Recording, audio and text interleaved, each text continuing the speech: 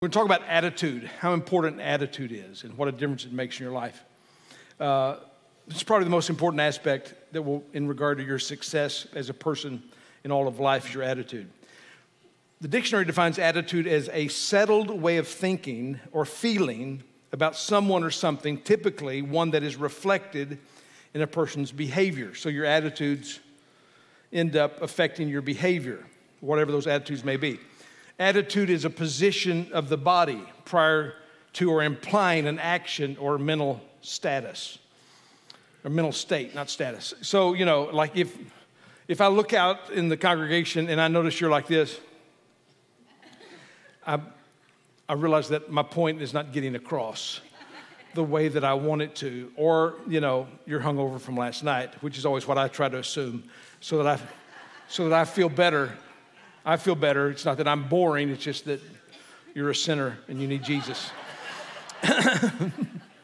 You're lost and there's probably no hope for you. You can often interpret an attitude by a position of the body. How someone's attitude, by whether they're, they have the way they look, or if they're asleep, bored. You can tell if they're bored. You can tell if they're engaged. Sometimes people are engaged, So Joe was in the first service, just like he's sitting right there. So Joe's sitting on the edge of his seat. He's waiting for a break so they can take a nap. He's sitting on the edge of his seat. And you notice that, right? You notice when people are attentive to you. We all do that. I used to have someone that I could tell they didn't like my sermons because they would sit in the middle. You don't know this person. This is a long time ago. They would. It wasn't like 3 weeks ago, maybe 5 weeks ago, but not 3 weeks. No, it was years and years ago. They would come and they would sit in the middle, and when I would make a point, especially about love, grace, or forgiveness, they would roll their eyes like, just to make sure that, and they'd wait till I looked at them. That's kind of distracting in the middle of a sermon. I always wish I had a dart gun or something that I could stop that. Maybe a paintball gun, So anyway. So attitude is so important. Paul said to the Ephesians that we should be made new in the attitude of our minds. To be made new in the attitude of our minds. That's a small portion of a great portion of Scripture there. Philippians 2:5, Paul says to the Philippians, your attitude should be the same as that of Christ Jesus. Now that's a challenge, isn't it? Your attitude should be the same as Jesus Christ. You cannot overstate the importance of attitude in a person's life. More than anything else, it will determine your success in life. Attitudes run in groups.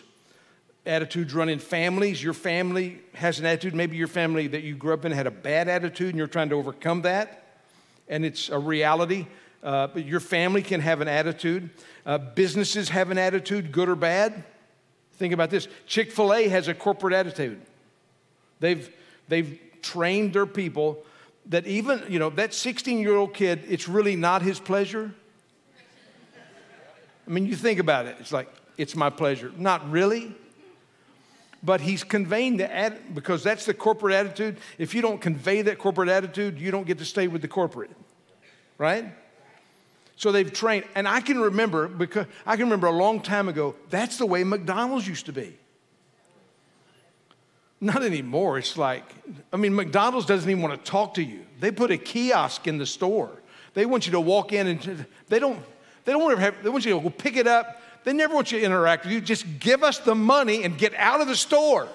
We closed the playground. There were too many kids in it. And they had germs. And don't ask for anything because they don't know where it is. That's a bad attitude, isn't it? Southwest Airlines has a particular attitude. American Airlines does too. If you work for American Airlines, I'm sorry. They have a bad attitude. It's just a grumpy airline. It's like the people from TSA became, what do you call them? Flight attendants. That's bad, isn't it? That's okay. Churches have attitudes. You ever been to church that had a bad attitude? I hope it's not this one. As a church, we want to have the right attitude. Just like Chick-fil-A, we're trying to We're trying to have the best attitude that exemplifies our Lord and Savior. We want to have an attitude that where we individually, we're serving Jesus Christ with our lives. And that, secondly, we want to serve one another the way Jesus loved us. We want to love each other the way Jesus loved us. That's a big challenge. It's not just love me as you, I'm going to love you like you love me. No, I'm going to love you like Jesus loved me. And we want to serve the world. We want to serve the world. What do we want to serve the world? What have we got? We got Jesus. The greatest news, the unbelievable good news, we want to tell as many people as we can about the good news of Jesus Christ. And I think we have to love like Jesus and serve like Jesus if they want to hear about Jesus. So attitude is very important. Attitude is more important than intelligence, talent, giftedness. It's more important than beauty or popularity. It's more important than wealth or privilege. Thomas Jefferson said this about attitude: nothing can stop the man with the right mental attitude from achieving his goal. Nothing on earth can help the man with the wrong mental attitude. So 4 things I want to talk to you about before we go. Number 1, we choose our attitudes. Ephesians 4:23, we already read it. Be made new in the attitude of your mind. We want to have a new attitude because we want to have the attitude of Christ. Viktor Frankl, you may not know who he is, but he was a prisoner of the Nazis in World War II. The Nazis exterminated with machine-like precision over 6 million people. Now, there are people who will tell you that the Holocaust was a hoax, and that is a lie. I've been to Auschwitz twice. And the reason we know that the Holocaust happened because the Nazis kept really good records of all the evil things they were doing. They cataloged everyone, every article of clothing they took from every tooth they took out of their head, gold tooth that they refined, everything. They did it. It was horrible. It was malicious, evil, almost unprecedented in our history. They killed his mother and his wife and his brother. They killed his mother, his wife and brother both died in the concentration camps. Only he and his sister survived of his immediate family. He was put to forced labor in Auschwitz in conditions that could not have been worse. Deplorable, horrible conditions. They barely fed them. They fed them just enough to not really keep them alive, just below life rations. Here's what he said in the midst of that. I choose to suffer with dignity, and no matter what the Nazis do to me, I will never hate one of them. Everything can be taken from a man but one thing, the last of human freedoms, to choose one's attitude in any given set of circumstances, to choose one's own way. Isn't that powerful? He said, I'm not going to let them choose for me. I'm going to choose my attitude. They defeated him physically, but they never defeated him spiritually. Oh, Candace is here. Hi, Candace. How do you remember last week we took up a love offering for Candace? And you gave $4,000 to help Candace. I hope that helps a little bit. Amen? Amen. They're here. She's fighting the fight. She's fighting to beat this cancer. Y'all, when you think about it, you remember to pray for Candace and CJ. Pray for them every day because prayer is our hope. Amen. Thank you for your generosity. They defeated him physically, but they never could defeat him spiritually. He survived when thousands around him died, not just of hunger, not just of the labor, but they were dying from hopelessness and a broken heart. And his attitude saved him. We choose our attitude. No one chooses it for you. You choose your attitude. And if you choose the right attitude, like Viktor Frankl, you will be unstoppable. He survived the prison camps. He became a motivational speaker. He died in 1999. Lived a full life. Number 2, attitudes are not caused by people or circumstances. You choose your attitude, number 1. Number 2, they're not caused by people or circumstances. We often think, if my circumstances were different, then I would have a better attitude. It's not my fault, it's their fault. It's not my fault, it's my family's fault. It's not my fault, it's the world's fault. It's not my fault, it's my boss's fault. It's not my fault. In other words, so we want to put the blame somewhere else on other people and circumstances. If circumstances were different, I'd have the right attitude. And the answer to that is, no, you wouldn't. And the reason is because we have a couple of perfect examples. One is Adam and Eve. Now, Adam and Eve were created by God. They were perfect people in a perfect world. They lived over 900 years. They were 900 years old. So they were really old when they died. Adam and Eve were both created physically perfect. They had no sickness, no disease, no flaws of any kind.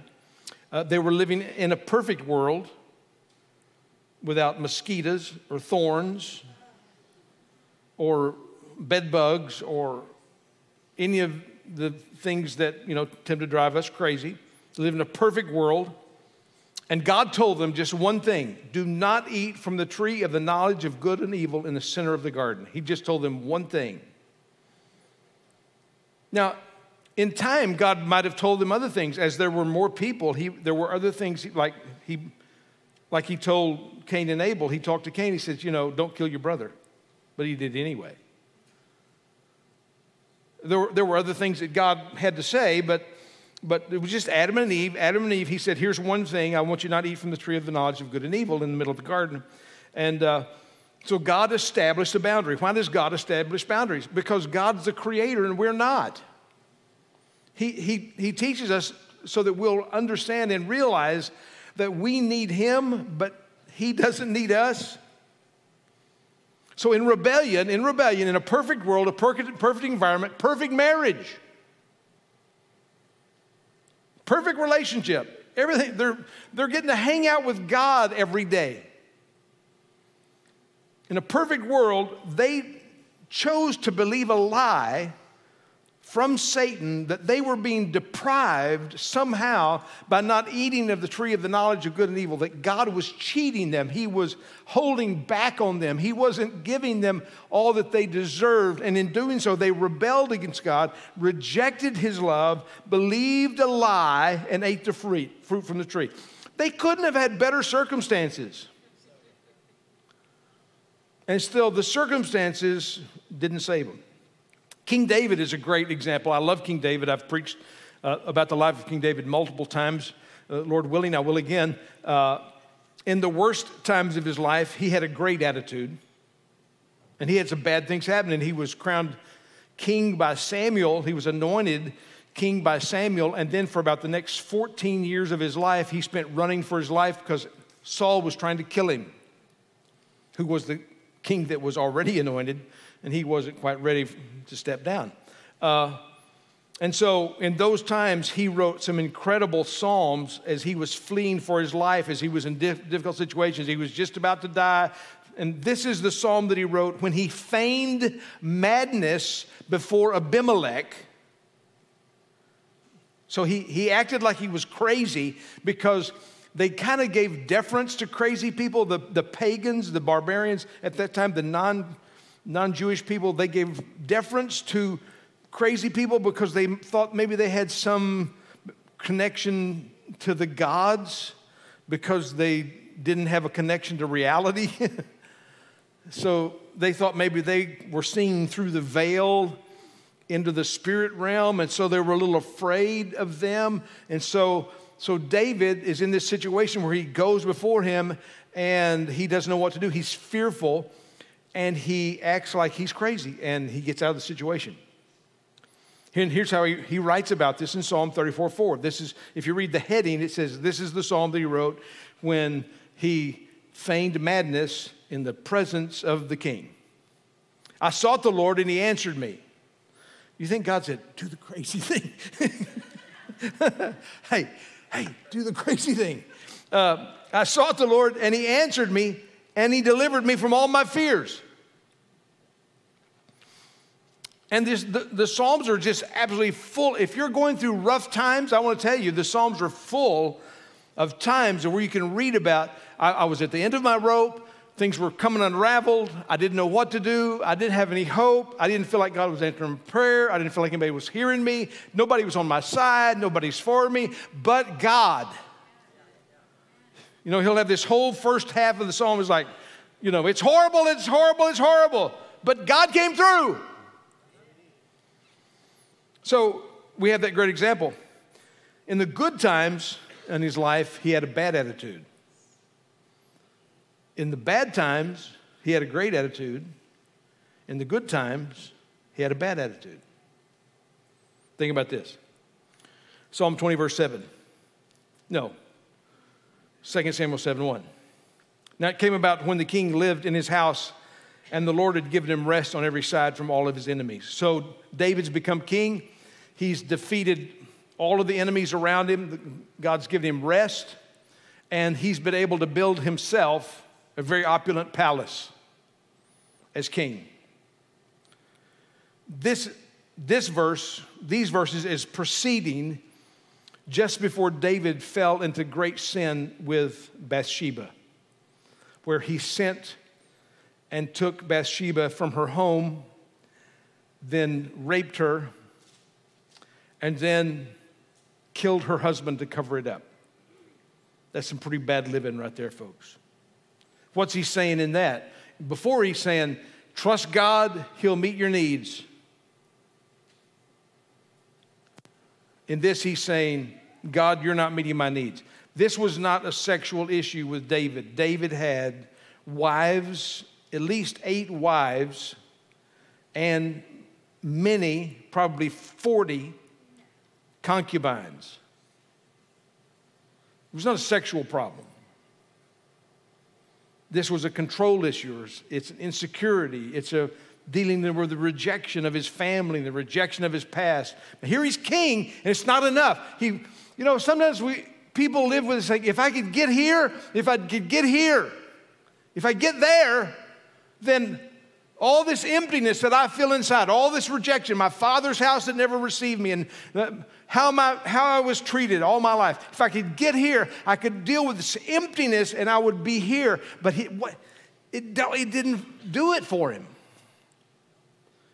The only thing that could fill him was God, and he would forget that. He would forget that in the good times. He took a census that God told him not to take. God told them not to number their warriors and their horses and their chariots. Why? Because God knew it wasn't about the numbers, but about trusting him. I mean, how did he defeat Goliath in an impossible situation with a slingshot? He defeats the giant. Unbelievable. He's seen victory after victory. He's seen God do miraculous things that just were not possible. And he's seen that. And here he is. He sends out and counts his troops. Listen to what he said in Psalm verse 20, verse 7. Some boast in chariots and some in horses, but we will boast in the name of the Lord our God. He forgot his own psalm. I can't be too hard on him. I forgot some of my own sermons. Tina's tried to remind me at times. Have you forgot the advice you've given other people sometimes? Some of the things you thought were good, then you turned around and did the exact same thing. He forgot his own psalm. I'm going to trust in my resources more than trust in God. You see, what are you trusting in? Because your true Savior is what you put your trust in.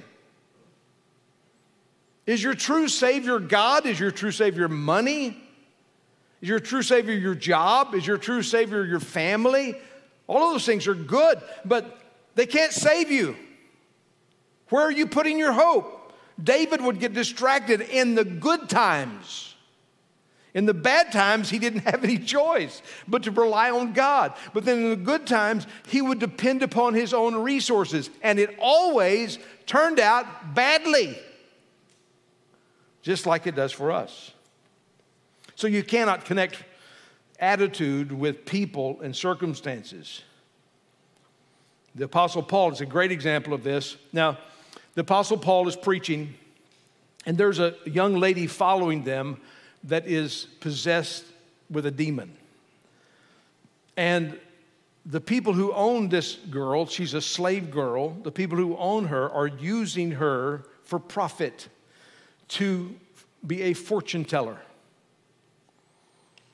And so this girl is following Paul and Silas while they're preaching the gospel, and she's saying, these men are servants of the Most High God, which is true, right? But she's messing with them. They're trying to preach the gospel. You can imagine that Paul's out preaching the gospel in the middle of his presentation.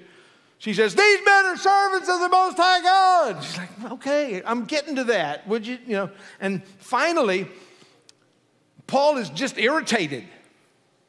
And he says to the demon, get out of her. And the demon leaves.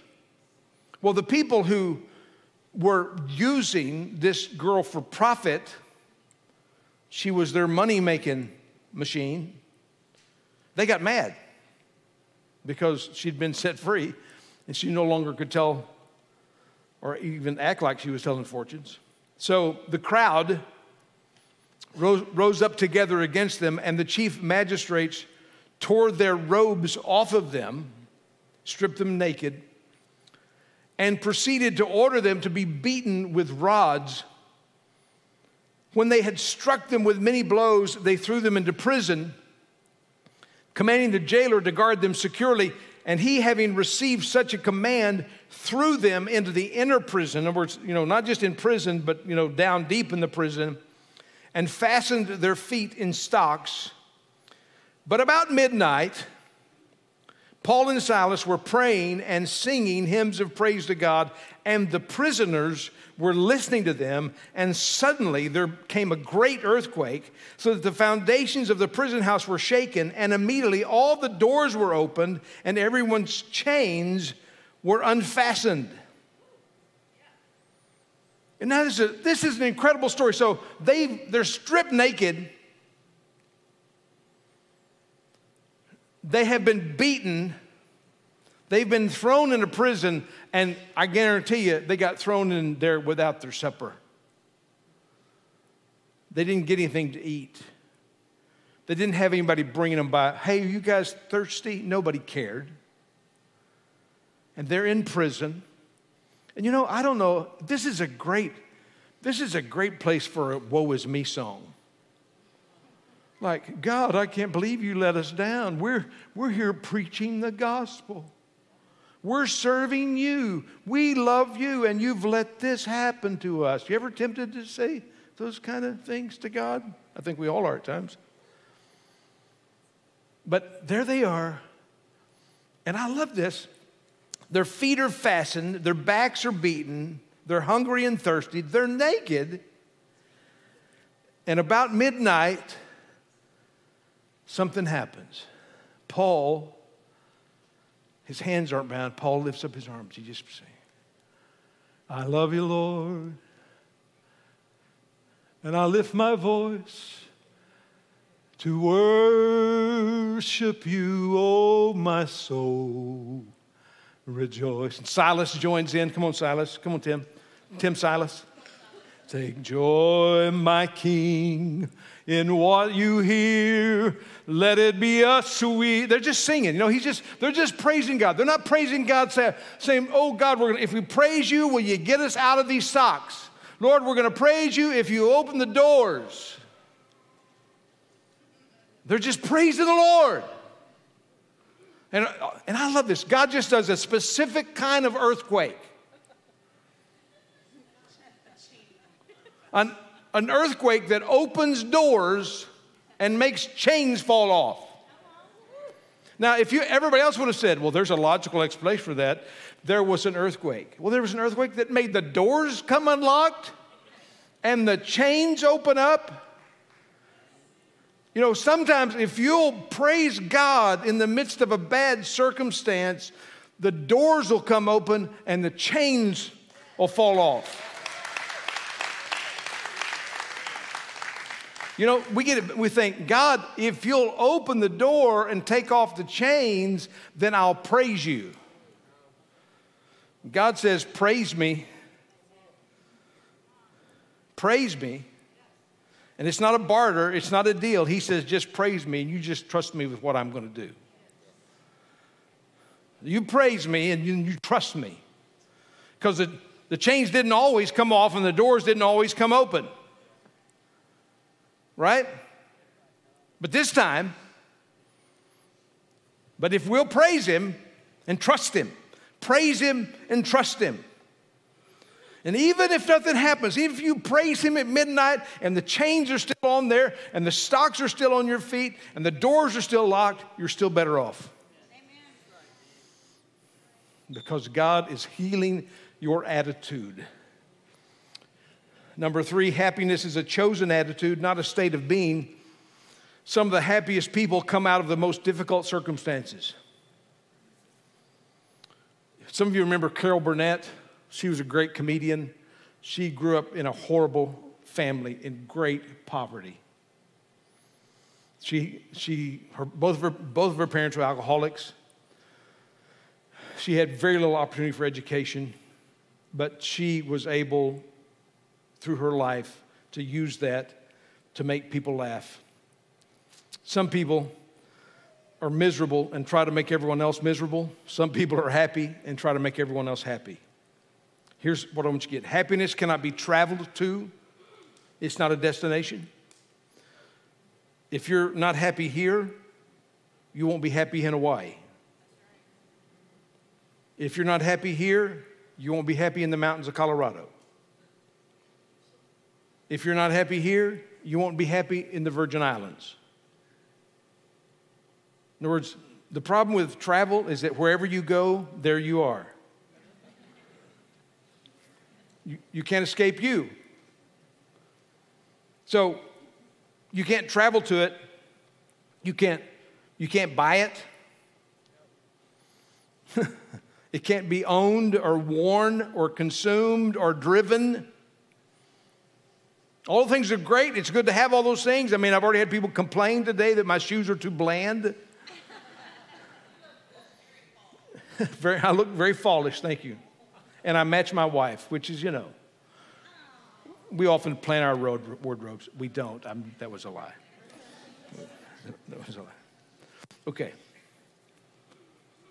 See, happiness doesn't happen to the lucky and not happen to the unlucky. It is a choice. Abraham Lincoln said, we're as happy as we make up our minds to be. Abraham Lincoln lost more elections than he ever thought about winning. He was defeated time after time after time, and he kept plugging away. 7 of his 8 sons died. And he said, we're as happy as we make up our minds to be. If you choose happiness, even when you don't feel happy, then you will be unstoppable. No amens, just sitting there. Okay. Number 4, God in life itself rewards good attitudes and disciplines bad attitudes, and so should good parents. God rewards and disciplines good and bad attitudes. James 4:6, but he gives a greater grace. Therefore it says, God is opposed to the proud, but gives grace to the humble. So when we see bad behavior, we want to discipline it while it is still an attitude. God disciplines attitudes. You need to understand this. God loves you. He's crazy about you. He's madly in love with you, and nothing can change that. But like a loving parent, he relates to us based on our attitude. So when our attitude isn't right, God's going to discipline us because he loves us. Is pride an attitude? Yes. Pride is like saying, I don't need your help. I don't guess you're ever having a problem with your kids doing that. I mean, your kids never act like they don't need you to give them direction. When does that start? As soon as they can talk. Or as soon as they can walk, really. I mean, Byron, our youngest grandchild, at the moment was in our bedroom at the house last week. We were watching, somehow we had this crazy thing where we're watching all 4 of the grandkids. And we're not good at it, I'm going to tell you that. And Byron is in the closet with me, and the closet in our bedroom, when you shut the door, it turns the light off. He would shut the door, and I would say, "No, Byron, don't do that, because I can't see." And I would move him and open the door. Then it became a game. Shut the door, move him, open the door. Shut the door, move him, open the door. Shut the door, move him, open the door.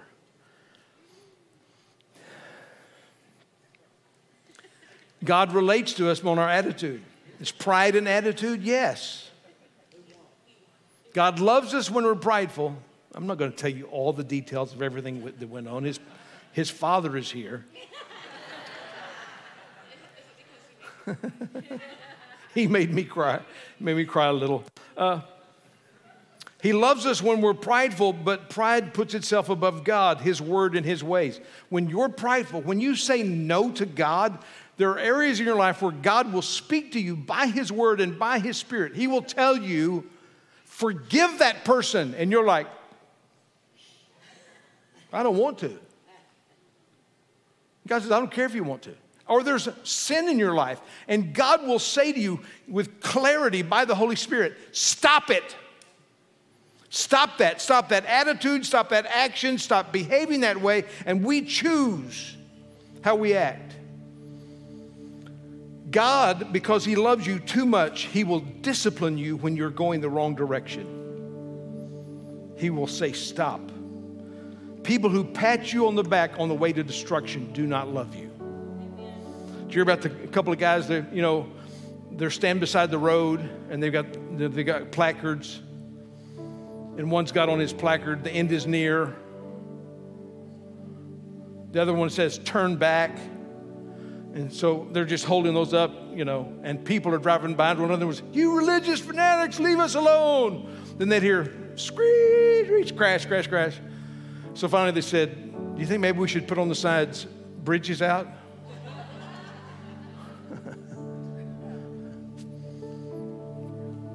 We miss what God's saying sometimes because we're being stubborn. James said in 4:10, humble yourselves under the presence of the Lord, and He'll exalt you. When we humble ourselves, we open ourselves to receive waves and waves of God's grace and favor and love. There's just more and more of God's grace and favor and love than you can ever imagine. And when we humble ourselves before Him and say, God, I choose your way over my way. I choose what your will, your word, your presence, your methods, then we see God work in powerful ways. Hebrews 12:5. Have you forgotten the exhortation that addresses you as sons? My son, do not regard lightly the discipline of the Lord. Don't be weary when you're reproved by Him. For the Lord disciplines the one He loves and chastises every son whom He receives. It's for discipline that you have to endure. God is treating you as sons. For what son is there whom his father does not discipline? If you are left without discipline, which all have participated, then you are illegitimate children and not sons. Besides this, we have had earthly fathers who disciplined us and we respected them. Shall we not much more be subject to the Father of spirits and live? For they disciplined us for a short time as seemed best for them, but He disciplines us for our good, that we might share His holiness. He disciplines us so that we'll share His holiness. What does this mean? It means that God's holiness, His holiness, when we think of holiness, we think of purity. That's just one aspect of holiness. The word holiness is wholeness. God is whole and complete. There's no one like God. God is totally unique. And we share in His uniqueness. Guess what? When God made you, you know what He did? He made you unique. There's nobody like you. Thank the Lord. Have you heard that old joke? When God made you, they broke the mold. Then they beat the hell out of the mold maker. Sorry. Just a really old joke. They broke the mold, okay? God made you specific and unique. He made you to be holy, to be like Him. For at the moment, all discipline seems painful rather than pleasant, but later it yields the peaceful fruit of righteousness to those who have been trained by it. Therefore, lift your drooping hands and strengthen your feeble knees and make straight paths for your feet so that they may be lame and not be put out of joint, but rather be healed. God wants you to grow up and share his holiness. God is whole. God's not broken. There's no brokenness in God. There's no wounds in God except the ones we put in his hands and in his feet. There's no brokenness in God. And God wants to heal your brokenness.